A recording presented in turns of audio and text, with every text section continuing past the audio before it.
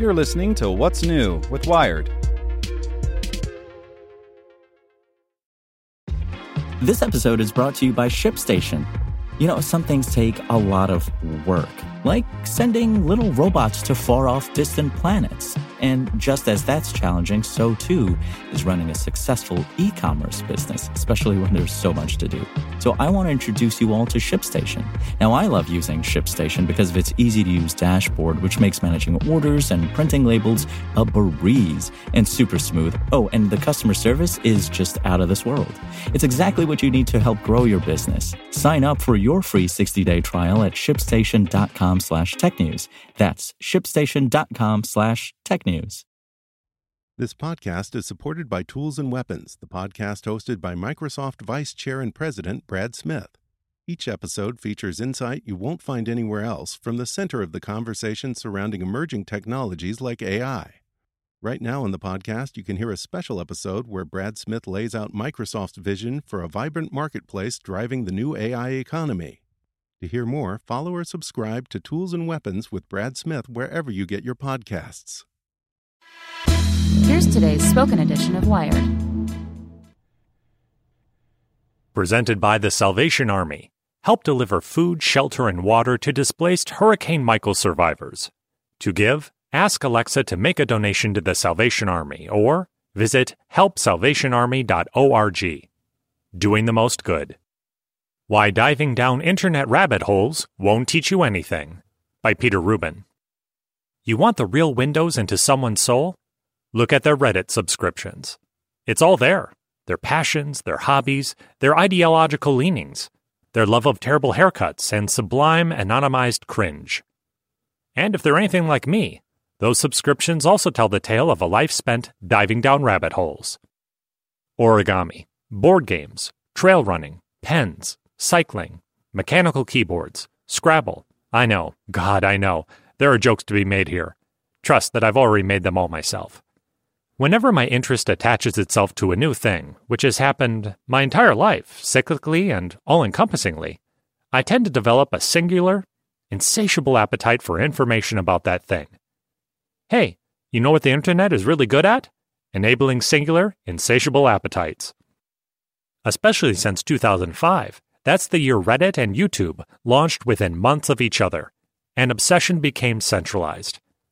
You had options before that, blogs and message boards and Usenet forums, but they weren't exactly magnets of cross-pollination. They didn't really open the floodgates to minute details, and the masses yearning to pore over them.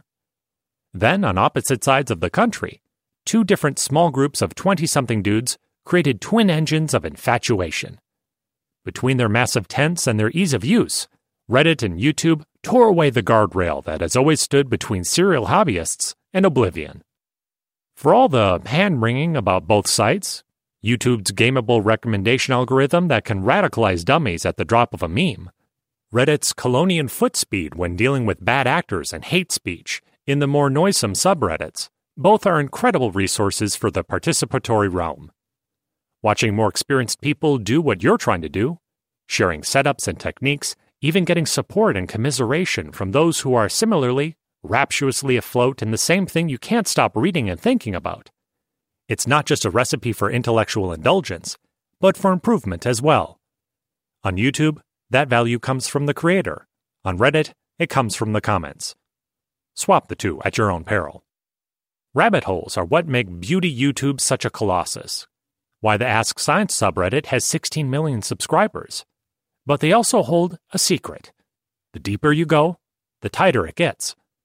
That's because a rabbit hole is a filter bubble of sorts, albeit one that's labeled as such and explicitly opted into.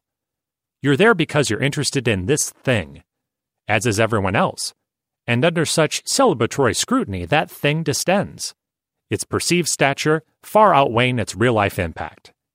Just because there are a million opinions about something doesn't make it important to anyone outside the bubble, let alone crucial. And before long, orthodoxy rears its head. Want to make coffee? Oh, you're going to need to spend hours dialing in the grind on your $1,000 Mazzer Mini E before pouring 205-degree water over it from your gooseneck kettle. Don't forget to account for the bloom. Want to get a new keyboard that feels better and looks nicer than your laptops? Great! But Torp switches or GTFO. Oh, and don't stop at 1 or 2 or 17. Don't get me wrong, I'm a collector. I love the right tool for the right job, and I love research even more. I'm really effing weird about my pens. But more than once, I've become consumed by the idea that my experience with a thing will be utterly transformed if I just treat myself to the right running vest. Or digital temperature regulator for an espresso machine. Or yes, Scrabble-themed keycaps. That's not the joy of collecting. It's the expectation of fulfillment. I watch video reviews or read people waxing rhapsodic, and it changes my thing from a learning process, an intrinsic enjoyment, to a preamble. There's an end game.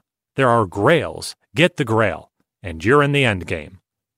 But there's no end game. And there's no grail. There's no bottom to the rabbit hole. What there is learning more about a thing you like to do, and maybe getting better at it. Running longer. Enjoying the feel of your pen on paper. Playing a game with friends. Everything else is just a commercial.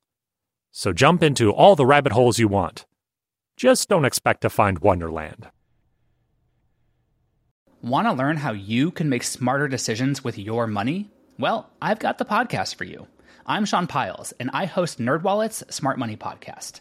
Our show features our team of nerds, personal finance experts in credit cards, banking, investing, and more. And they'll help you make the most of your money while cutting through the clutter and misinformation in today's world of personal finance. You'll get clarity on strategies to help you build your wealth, invest wisely, shop for financial products, and plan for major life events. Listen to NerdWallet's Smart Money Podcast wherever you get your podcasts.